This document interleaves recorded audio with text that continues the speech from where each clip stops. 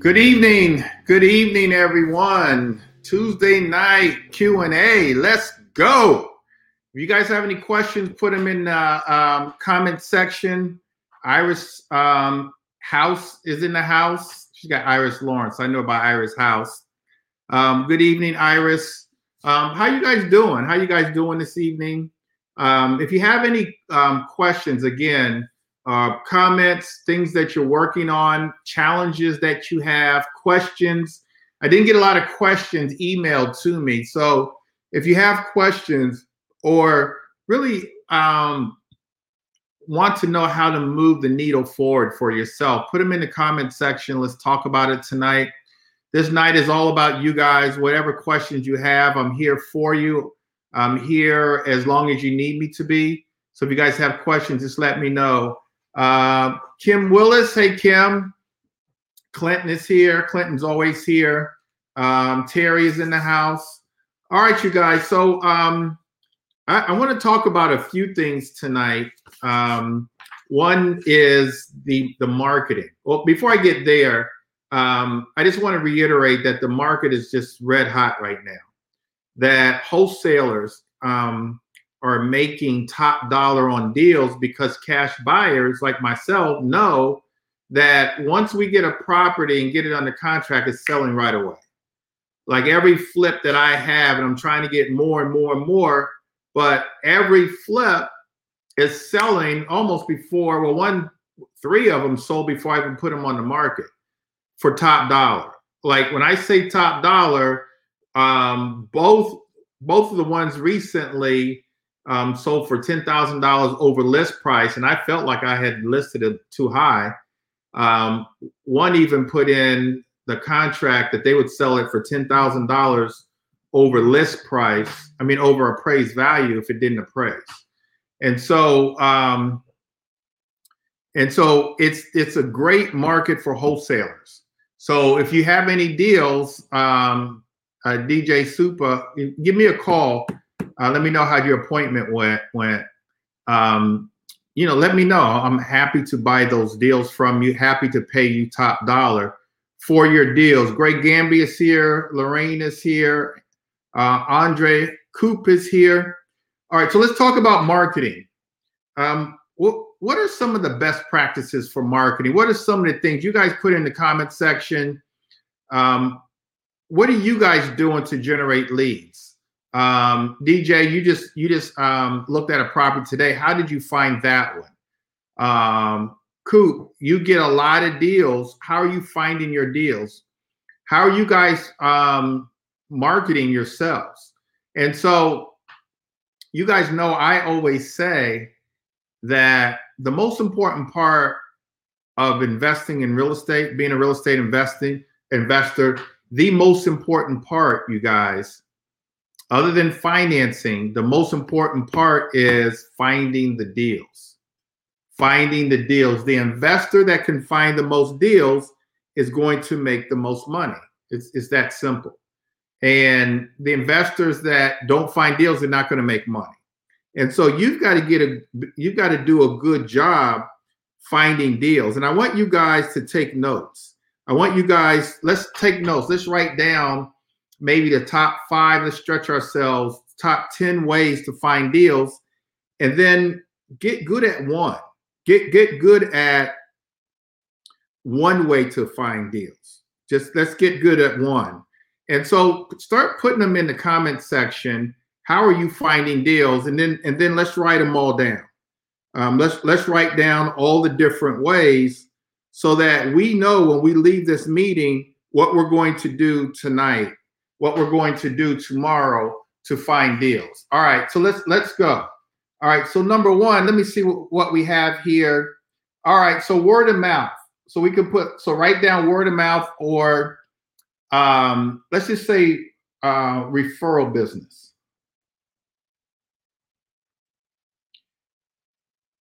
All right, so referral business is good.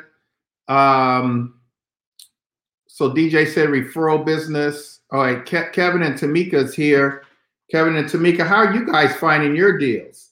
All right, so let's do cold calling and direct mail. So cold calling. All right, we'll write that down. Direct mail.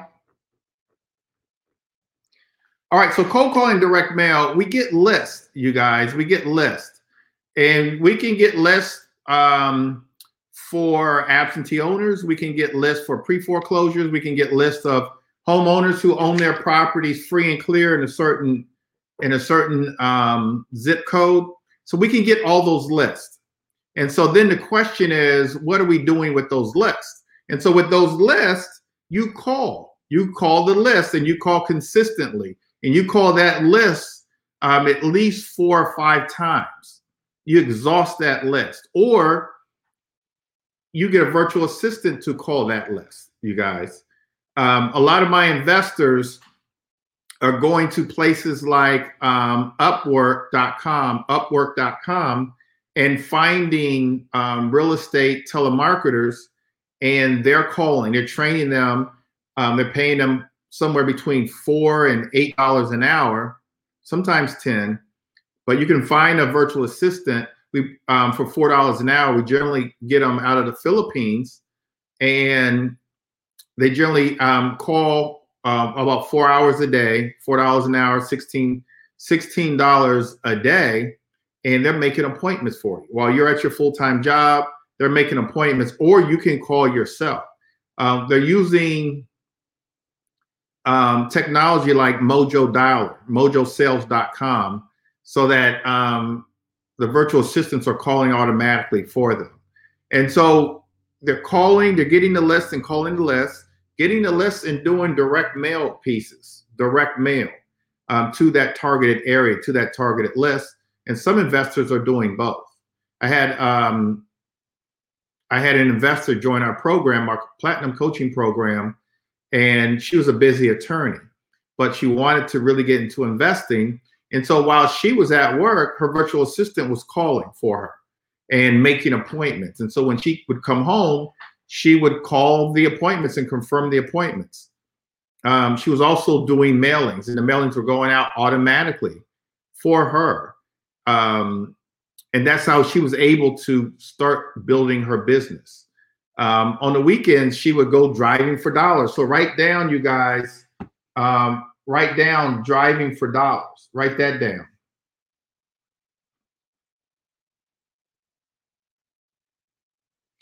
Write down driving for dollars. We're picking a neighborhood that we know, that we frequent. Maybe we grew up in, maybe we live in now. And we're looking for vacant or abandoned houses. Now, again, you guys, you've got to force yourself to do these things. And you've got to do these things on a continuous basis. If you say that you're going to go driving for dollars every Saturday between 9 and 11 o'clock, you've got to do it nonstop. You write the addresses down. Most of my investors are using the app Deal Machine, dealmachine.com. So when they find a property, they pull out their app, put in the address, homeowner's name comes up, and the phone number. You guys should be consistent with that. I'm just going to name everything that you should be doing, the top 10. And then it's just up to you to actually do these things. I don't want you doing all 10. Just pick 1, maybe 2, and master those. Be great at those things. All right, so we've got referral business. And that referral business, you guys, you got to let the whole wide world know that this is what you do. You got to really, I haven't seen anyone say brand yourself, so I'll write this down now. You got to brand yourself. You brand yourself through, like Lorraine said, social media.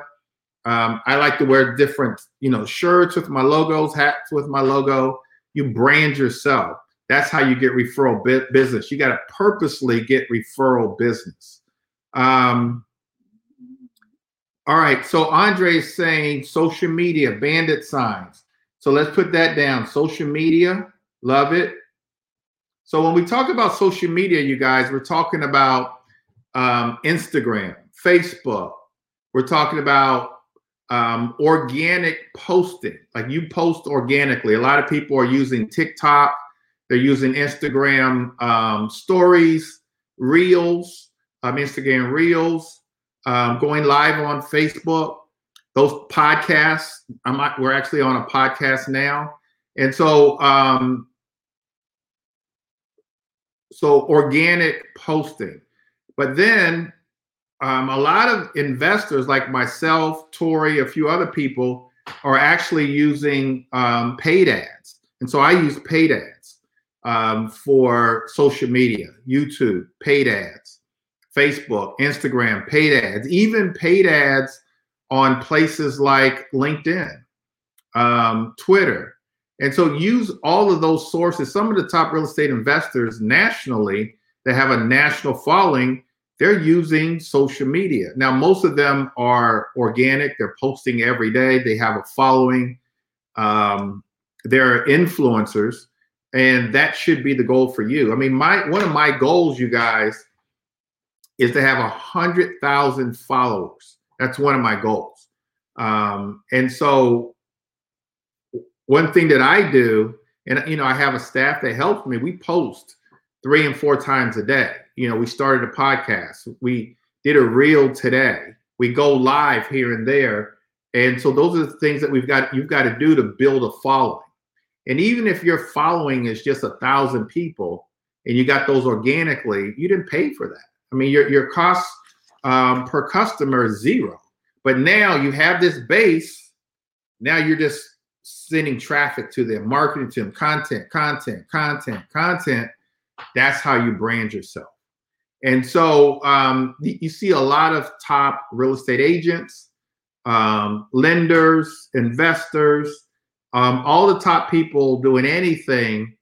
They're posting either for themselves or they have a team that's posting for them to get those followers. And that's how you create, a referral-based business. You've got to get that following.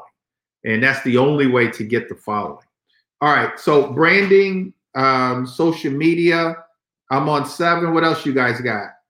Did we mention postcards? Yeah, direct mail. So we mentioned postcards, bandit signs. And so a lot of investors use bandit signs. I always use the example of Amanda. Amanda joined us and she put out hot pink bandit signs. And within 30 days of her joining our program, her learning about bandit signs, she had a call. I went to the appointment with her. We negotiated. Long story short, Amanda made $35,000 on her first wholesale deal using bandit signs. There's a lot of different bandit sign companies. I think it's either Signs on the Cheap or signsonthecheap.com. There's a number of different ones. You guys can Google it. But bandit signs work. We've got networking. We haven't been able to do a lot of networking because of COVID, but we're coming out of COVID. And so networking, we have to do more of that. Auctions, Kevin and Tamika, auctions. So look, you guys, auctions, a lot of our investors, I would say at least 40% of the opportunities that we're finding now is through auctions. And so we talk about auctions, Hubzu, Hubzu, Hubzu. We use auction.com. Locally in the DMV, we have places like Ashland Auctions. We have auctions at the courthouse steps. Obviously, that's nationwide. But auctions are a good source. Auctions are a good source. A lot of our investors are winning at the auction. And then we do have automation like PropStream, like Greg Gamby is putting down. PropStream is a great resource. PropStream. Probate. Thank you, Greg Gamby. Probate.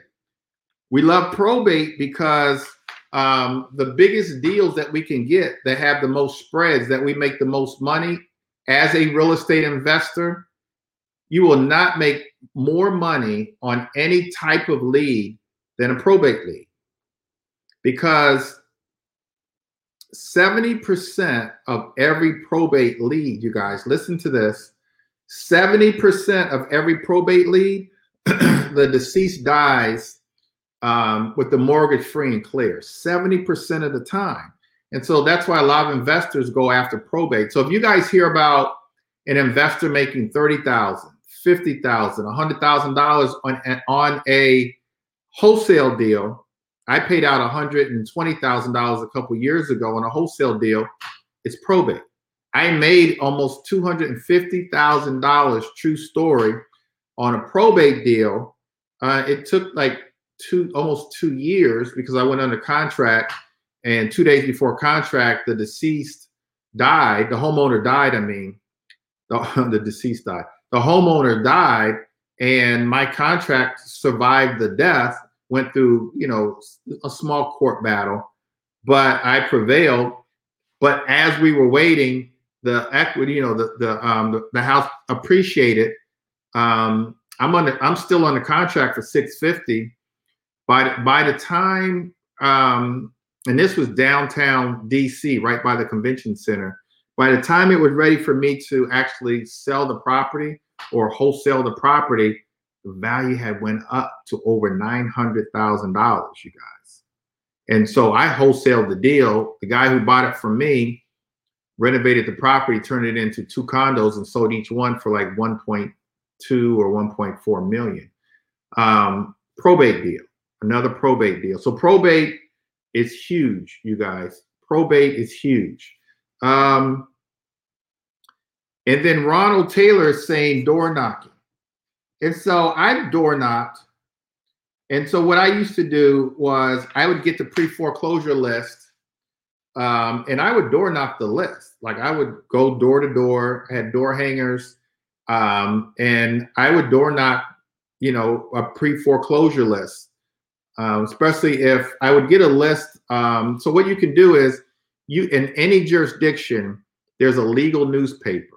And so in our jurisdiction, I subscribe to the legal newspaper, and I would get it every Thursday. On Thursday and Friday, I would just go door knock.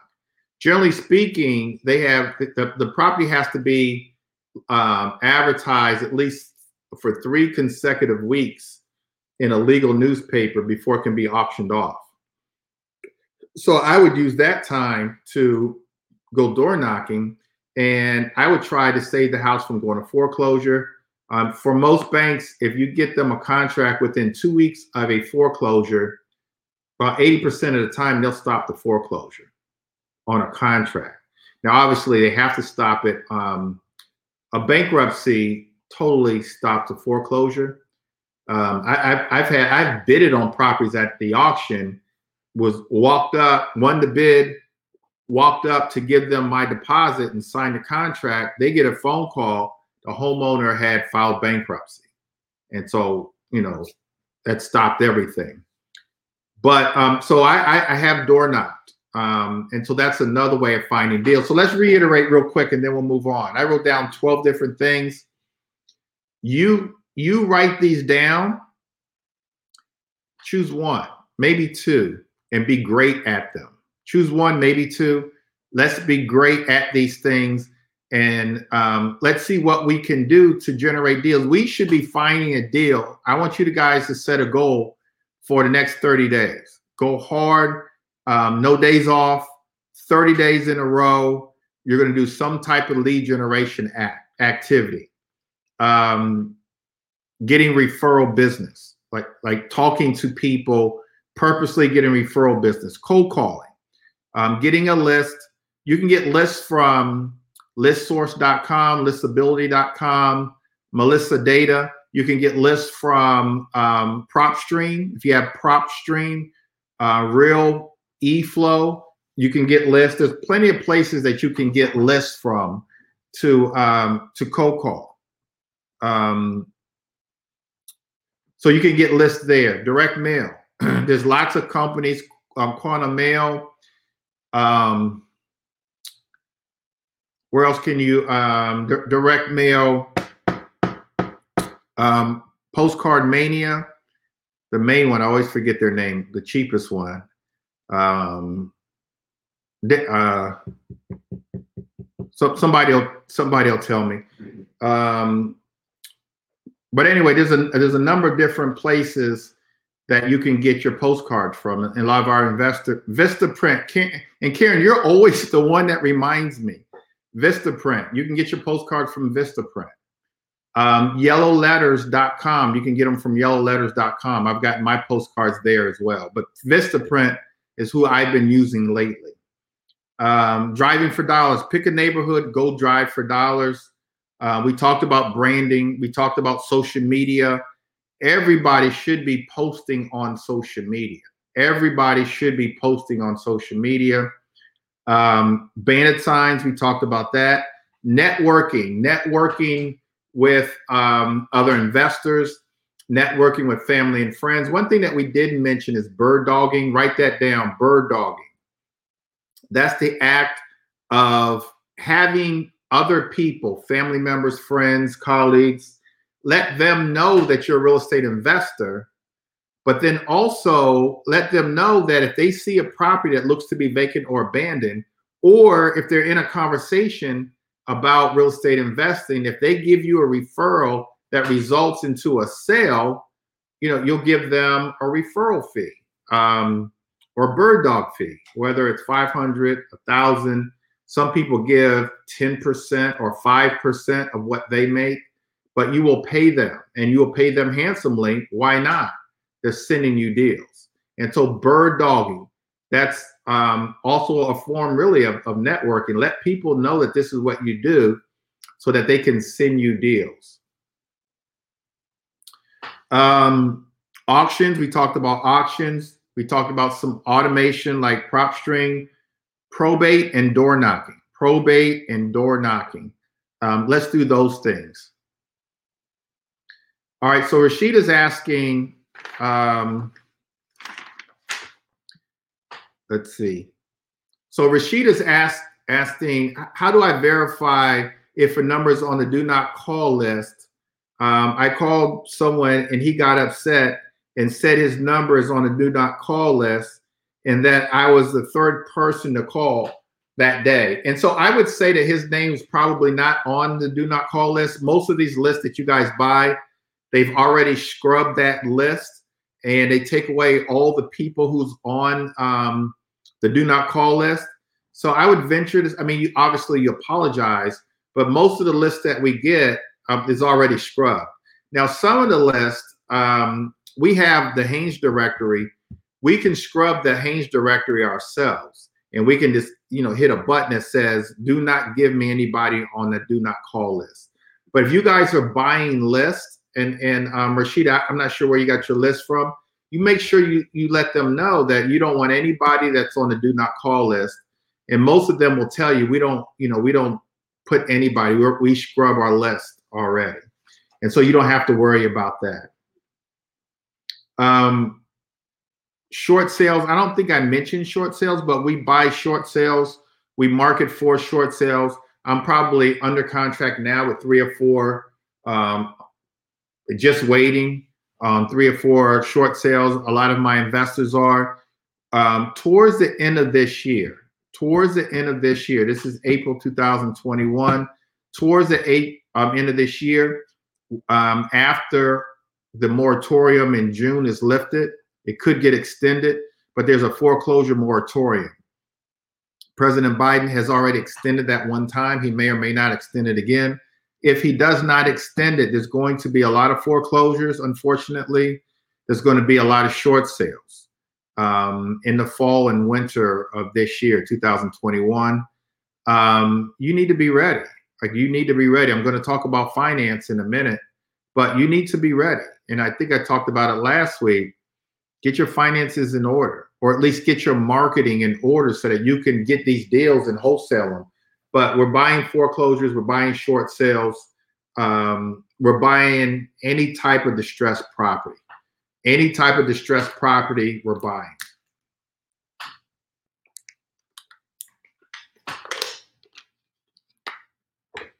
All right. So buying these properties, we're finding these properties, we're using marketing.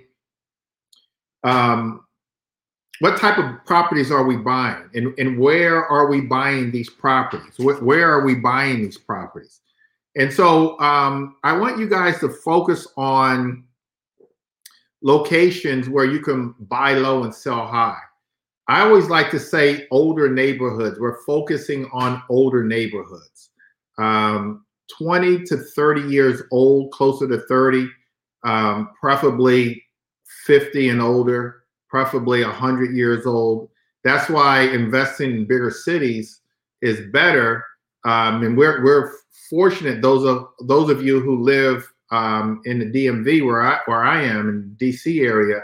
You know, DC easily has houses over 100 years old and older than that. Now you can buy those properties that haven't been renovated, you know, well below market and sell them high. For example, what we call east of the river is Southeast DC and Northeast DC. Areas like Deanwood and Anacostia, Congress Heights, Randall Heights, Fort DuPont Park, areas like that. We're generally speaking a regular 3-bedroom, 3-level row house. We're generally buying now for about 200, no more than 250,000. But we're buying around 200,000 now. But we're renovating and selling. There's a lot of houses there now that are easily going into 500s. Row houses in Deanwood, $500,000 now. Row houses in Anacostia, Southeast DC, 500,000, 600,000 and up in Anacostia. Congress Heights, 500. Randall Heights, you know, high 400s. Where we're buying for 200, we're buying for easily for 250 now, and and renovating, putting in about $100,000 in renovations, and selling for about 500,000. In some areas, high 500. 500,000 or high 400,000s. That's the locations. And those are the properties that I want you guys focusing on when you're going driving for dollars, when you're cold calling, when you're sending out direct mail pieces. Choose those areas, but also be mindful to choose the areas that people want. Location is important. They say the 3 biggest words of real estate investing or real estate in general is location, location, location. And there's a reason for that. I mean, the best locations is where the people want to live, and you know, those best locations, you get high appreciation, and so high appreciation comes with, you know, having the best locations. You know, properties are appreciating, you know, primarily because of supply and demand. And so if it's an area where a location where there's high demand, price is going to appreciate. I just read an article a few days ago that said in the last 3 months of this year, property values in most areas have appreciated 20%, 10 to 20% in 3 months, you guys. 10 to 20% in 3 months. It's incredible. It's incredible. Here's what that means. Let's just take the lower end, 10% in 3 months. So the first quarter, property values have appreciated 10%. That means if that trend continues, that over the year, the property values will appreciate 40%. 40%, you guys. You guys don't know what that means. That means that in 2.5 years, if it stays at that rate, which it won't, but if it did in 2.5 years, guess what? Property values will double in value, will double. They'll probably stay more. It won't be 40%. It'll probably be more like 20%. And that's not uncommon for a capital city like DC. 20% simply means that properties will double in value in 10 years at 20%, 10 years. And so hopefully my math is right. I think it is. No, and 20% is 5 years, double in value in 5 years, 10% in 10 years.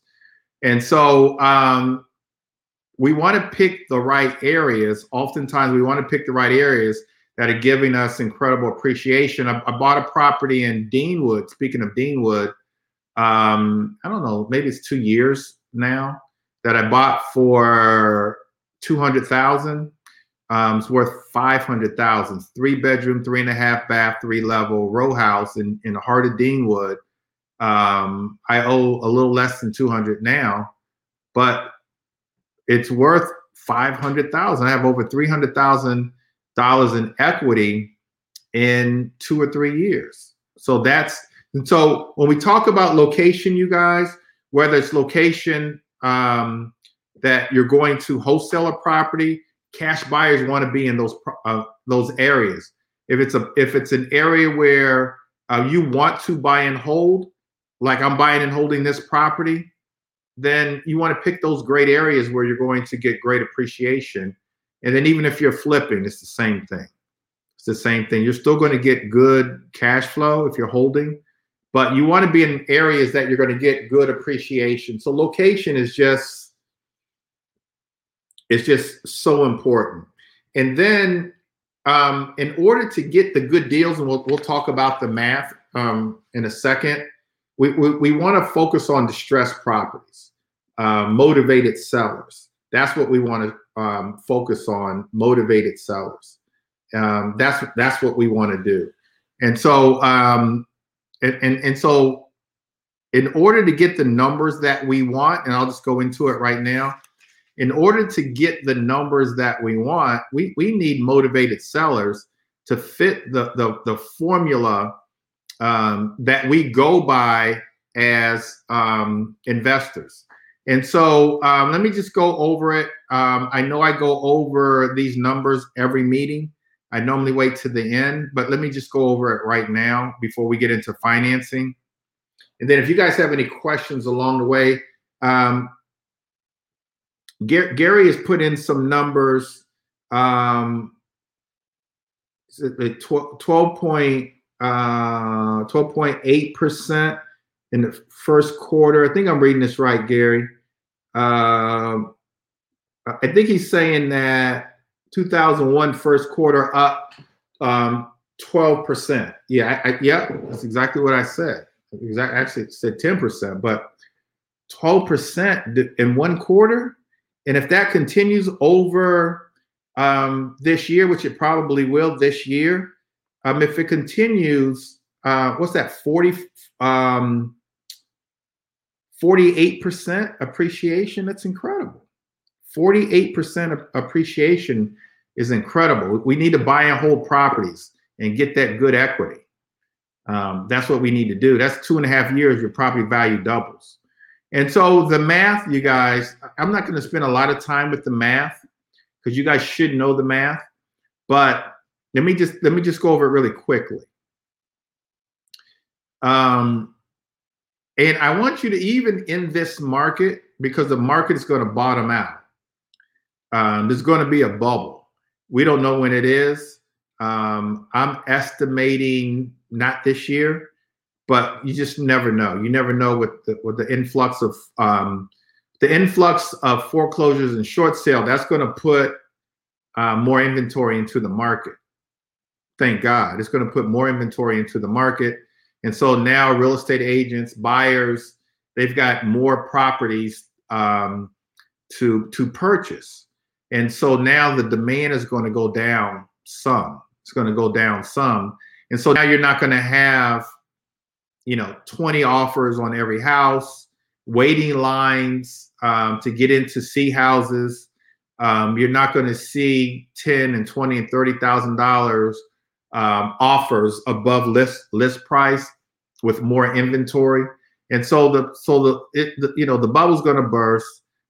Things are going to even out, but which is fine for us. We still have to buy the properties right. no matter what the market is. We have to buy it right. Cash buyers, 70% of the after repair value minus repair costs. After repair value, or ARV, is once the house is completely renovated, the value of the house after it's been renovated, we call that the ARV. We're going to take 70% of that. So let's say we renovate a house, and let's say it's in Deanwood, and we can sell it's renovated. We can sell the property for $500,000. We take 70% of that, and that takes us down to $350,000 minus repair costs. So we're at $350,000 minus repair costs. So let's say repair cost is $100,000. So we subtract the 350 by $100,000 in repair costs. That gives us 250. So the formula is 70% of the after repair value minus repair costs. If 500,000 is our after repair value, we take 70% of the 500,000. That gives us 350,000. So we're at 350,000 minus 100,000 in repairs. That gives us 250,000. That 250,000 is the maximum that you're allowed to offer the motivated seller. That's our MAO. That's our maximum allowable offer. That's 250. 250 is the maximum we're allowed to offer. And in most cases, once we find the after repair value, and in this case it's 500,000. In most cases, to take a shortcut, you guys, is you just divide the 500,000 by 2, and that's pretty much what you should be offering on that property, unless it's like a house that's burned down or something like that, where the repair cost is going to be more than normal. But average wear and tear on a property, that's 500,000. Generally speaking, the repair cost is going to be about 20% of the after repair value. The easiest math is just divide, get the after repair value, get with a real estate agent if you're not one. You can go to the Zestimate and Zillow and take the higher end on the Zestimate. And there's other apps. Actually, PropStream is really good with after repair value. So you don't have to be a realtor to have access to the right comps. PropStream will give you really good after repair value, and they pull it from the MLS, the multiple listing service. So 50% of the after repair value is what you should be, generally speaking, what you should be offering on a property, generally speaking. Wholesalers, 65%, not 70, but 65% lower. 65% of the after repair value minus repair costs. That's your maximum allowable offer that you're allowed to make to the seller. You got to get the math. Here's the reason why I go over ARV and MAO every single meeting, because we're not getting the math. You guys are still sending me deals that aren't deals. That, I think, Greg, I got a good one. You're not doing the math. You're hoping and praying. But you have to know before you send it to me or send it to any other cash buyer that you should know for yourself what the numbers are. You should be able to tell me. But you're not. But then also I see a lot of investors buying the properties wrong. And I will tell you that the number one mistake that investors make is they buy the properties wrong because number of reasons, but the first is they're not doing the math. And the second reason, unfortunately, is, especially for a lot of cash buyers, they're just over their heads. That you need flippers. You need someone to mentor you, coach you, or partner with you on your first deal. I went to a property last week, where they asked me to come. They've been in the property since I think September, and they kind of went over way over budget. And there was no coach, there was no mentor, there was no partner, none of that. And I felt so bad. And And so they wanted me to come and, give my opinion, maybe get one of my crews to help. But you got to know what you're doing, you guys. And everything that looks good is not, all that glitters is not gold. You see a property, it looks like it's a good deal, and it might be, but if you don't have a lot of experience, then you got to get somebody. It's okay to split the profits. It's okay to get a piece. The key is to learn. Like when I first got started, I'm in my 20s. I don't know about this stuff, but I was good at finding deals. So I was happy to partner with people. I would find the deals, they would put up the money, we would split the profits. I was happy because I knew that there was a greater gain or a greater good. I'm learning. And I knew pretty soon I'd be able to do them on my own, but I took my time. And pretty soon I was able to do them. It didn't take me long, a couple years. All right, I'm ready to go. Come on, let's go. I've got my money. I've got my experience. Found a crew. I'm ready. And so sometimes, you guys, that's what it takes. Like you got to get, 5 deals or more under your belt before you can do them by yourself. But the key is you've got to know the numbers. Now, the difference between what the wholesaler puts the property under contract for and what the cash buyer puts the property under contract for is 5%. It's a difference of 5%. So honestly, you could just take 5% of the after repair value. And so in this case, it's 500,000. So generally speaking, as a wholesaler, you should be making $25,000 wholesale fee on this property, on this scenario case study, because 5% of 500,000, 5% is your profit. So you should be making 25,000 on this scenario that I just gave you guys. The difference is 5%. 5% of 500,000 is 25,000. And so that's the profit that you make in this scenario. All right, so couple shortcuts. I think I've mentioned them. Repair costs should be about 20% of the after repair value. Profit for a wholesaler should be about 5% of the after repair value. Profit for the cash buyer should be about 20% of the after repair value. So in that case study, 500,000, 20%, that's 100,000. You should be making $100,000.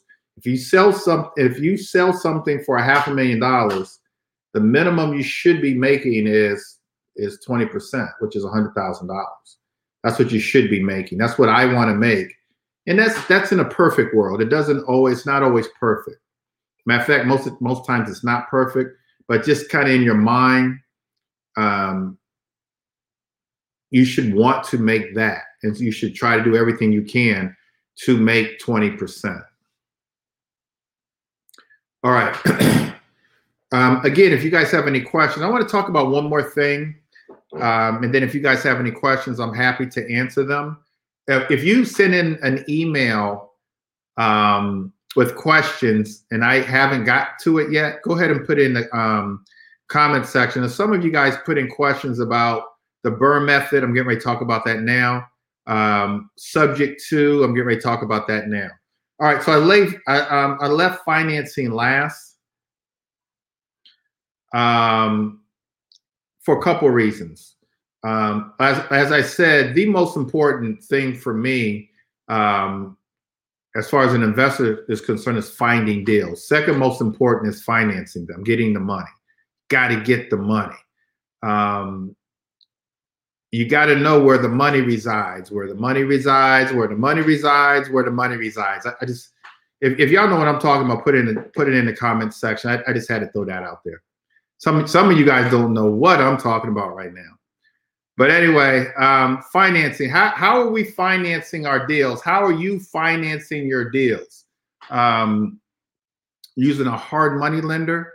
Are you using cash? Are you using a commercial lender, private lender? Are you are you using creative financing strategies? Gary's the only one with me. Gary's my boy. Gary's the only one with me. How are you financing your deals? Are you using a combination of different strategies? So let's talk about them really quickly. Cash. The only way that I'm going to use cash is if I'm going to use I know that I'm going to refinance and probably use the BRRRR method and get all my money back. So how are you going to finance? Sharvita says all of the above. So I do use cash, but only like in Baltimore, where I know I'm going to use the BRRRR method.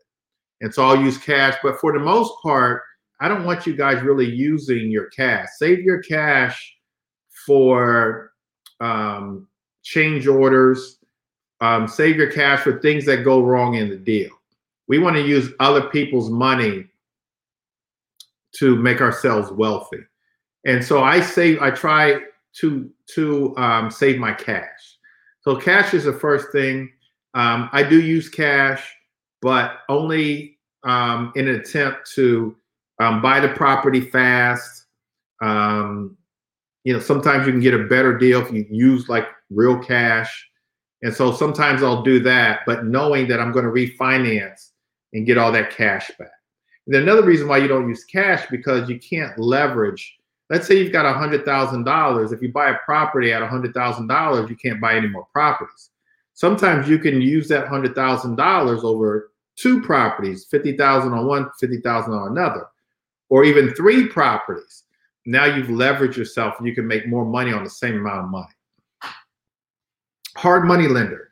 A hard money lender, generally speaking, is really a private lender that's kind of formed a business that lends on the basis or the merits of the property, not you as an individual. Now, when I first got started investing, a hard money lender would never, ever check your credit. They just didn't do it. They didn't care about your credit per se. They only cared about the merits of the deal. They wanted their deals at 70% of the asset repair value minus repair costs. And so that's all they looked at. They would ask you a few questions and you'd fill out an application, and every now and then they would run your credit, but now they always run your credit, but it's not necessarily based on your credit. If you got a great story and you have some dings on your credit, they'll still let you go as long as the deal looks good.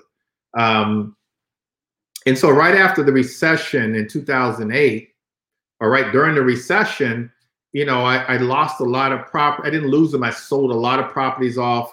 My income was, I say, cut in half, or was more than cut in half in 2008.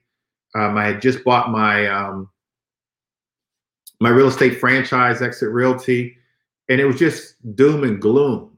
And I said to myself, the only way I'm going to get out of this is I need to flip properties. But my finances, my credit was bad. It was just doom and gloom. I went to a hard money lender and said, look, I don't have any money. I've found this good deal. I want you to trust me. I mean, I said a few other things, but my credit is bad. I don't have a lot of money to put down. It's a good deal. He said, Mr. Bennett, I'm going to trust you. And he lent me the money. It's a hard money lender. That's a true story. And I flipped the property and it was a success. I flipped another property, wholesaled a couple properties, and then got out of that recession. But on the flip side of that, recently, now I've been using the same hard money lender, not that hard money lender, but another one probably for the last almost 10 years exclusively. 10 years exclusively. I'm probably, I don't know this for sure, but I'm probably their top investor or one of their top investors. Here recently, I gave them a deal. My deal, some of you guys saw my project in Suitland, gave them that project. They rejected it. I'm like, how can you reject my project? You can't reject my project. I give you all these deals. You make a lot of money. I believe in the deal.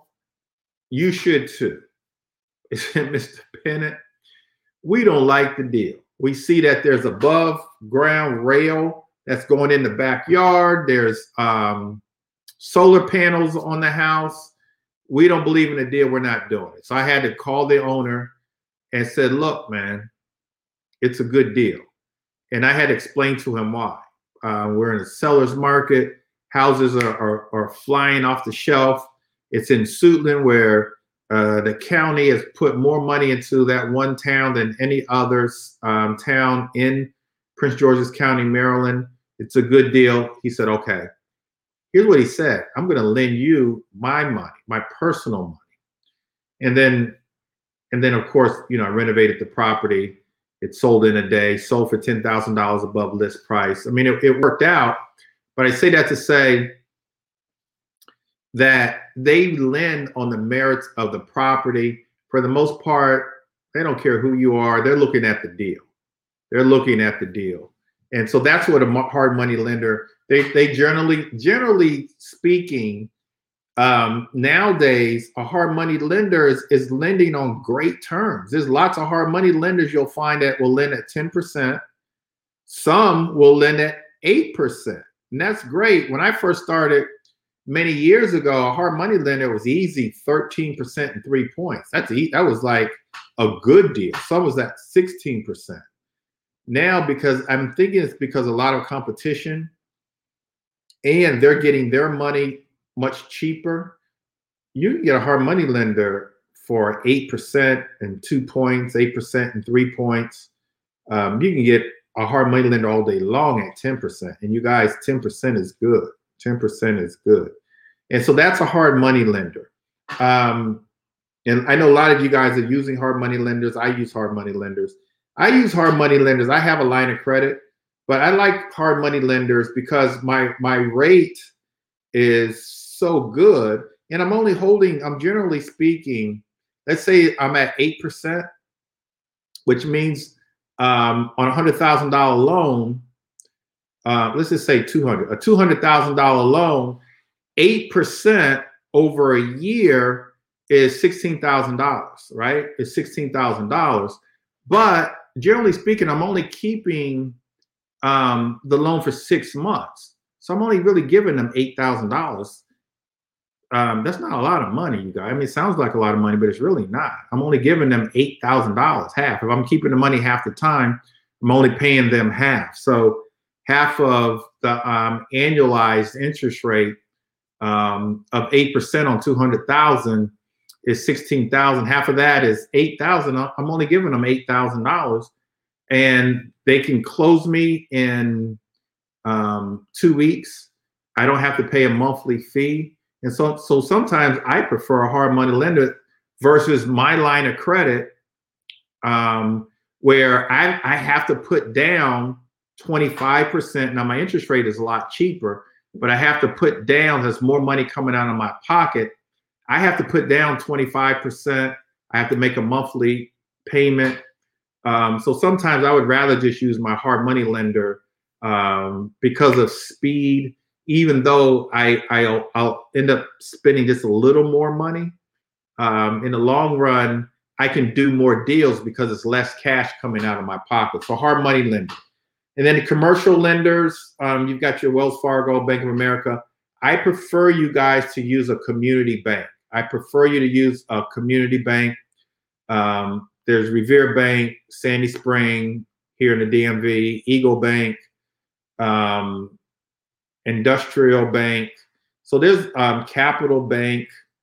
There's a lot of community banks that want to get to know you. My community bank came out and they wanted to see what was going on. They came to my real estate brokerage. They came to a couple of my properties. They wanted to get to know me. But because of that, I was able to get a 7-figure line of credit through them. So that's commercial. And so here's one thing that I do. On financing, I generally try not to, on my flips, try not to put up any of my own money. I'll combine either using hard money with my line of credit. No, I'll combine either using hard money with a private lender or my line of credit with a private lender. A private lender is an individual. They're like a hard money lender, but they're an individual that you may know that's got either a 401k, solo 401k, just cash in the bank, some type of retirement money, or they just have money and they lend you money or they lend me money at an interest rate, maybe of 10%. And so I combine the two. So I generally, when I buy this last property that I purchased, I used a hard money lender for the acquisition to buy the property. I used the hard money for the rehab, and I used a private lender to close the deal so I didn't have to put up any money. That's a form of creative financing where I put up no money. So on my flips, I try not to put up any money. I buy them with no money down. I bring no money to the table. I bring somebody else's money. And at the end of the deal, I pay out, pay back the hard money lender, pay back the private lender. And then the rest of the profit is mine. Let's talk about the BRRRR method. And so the BRRRR method, BRRRR, if you're taking notes, BRRRR. You want to buy the property, you want to renovate the property, rent the property, refinance the property, and then repeat the process, get all your cash back. And so let me give you an example. Had an auction property in Baltimore, won the auction at $40,000, and put up cash for that. Renovated the property and put in, I don't know, let's say $20,000 in renovations. Pay cash for that. And I could have used a private lender, but I paid cash for it. So I'm all in at $60,000. So I purchased the property, I renovated the property, and then I was able to get a Section 8 tenant to rent the property. So I bought the property, renovated the property, and rented the property. Now I went to refinance the property, and I put property appraised for $135,000. I took out a loan at $70,000 and paid myself back. I paid myself back. I'm paying on a note of $70,000. My payment is around, let's just say it's $400,000 a month, where the tenant is paying, or Section 8 is paying me $1,200. So I'm $800 in positive cash flow on that one property.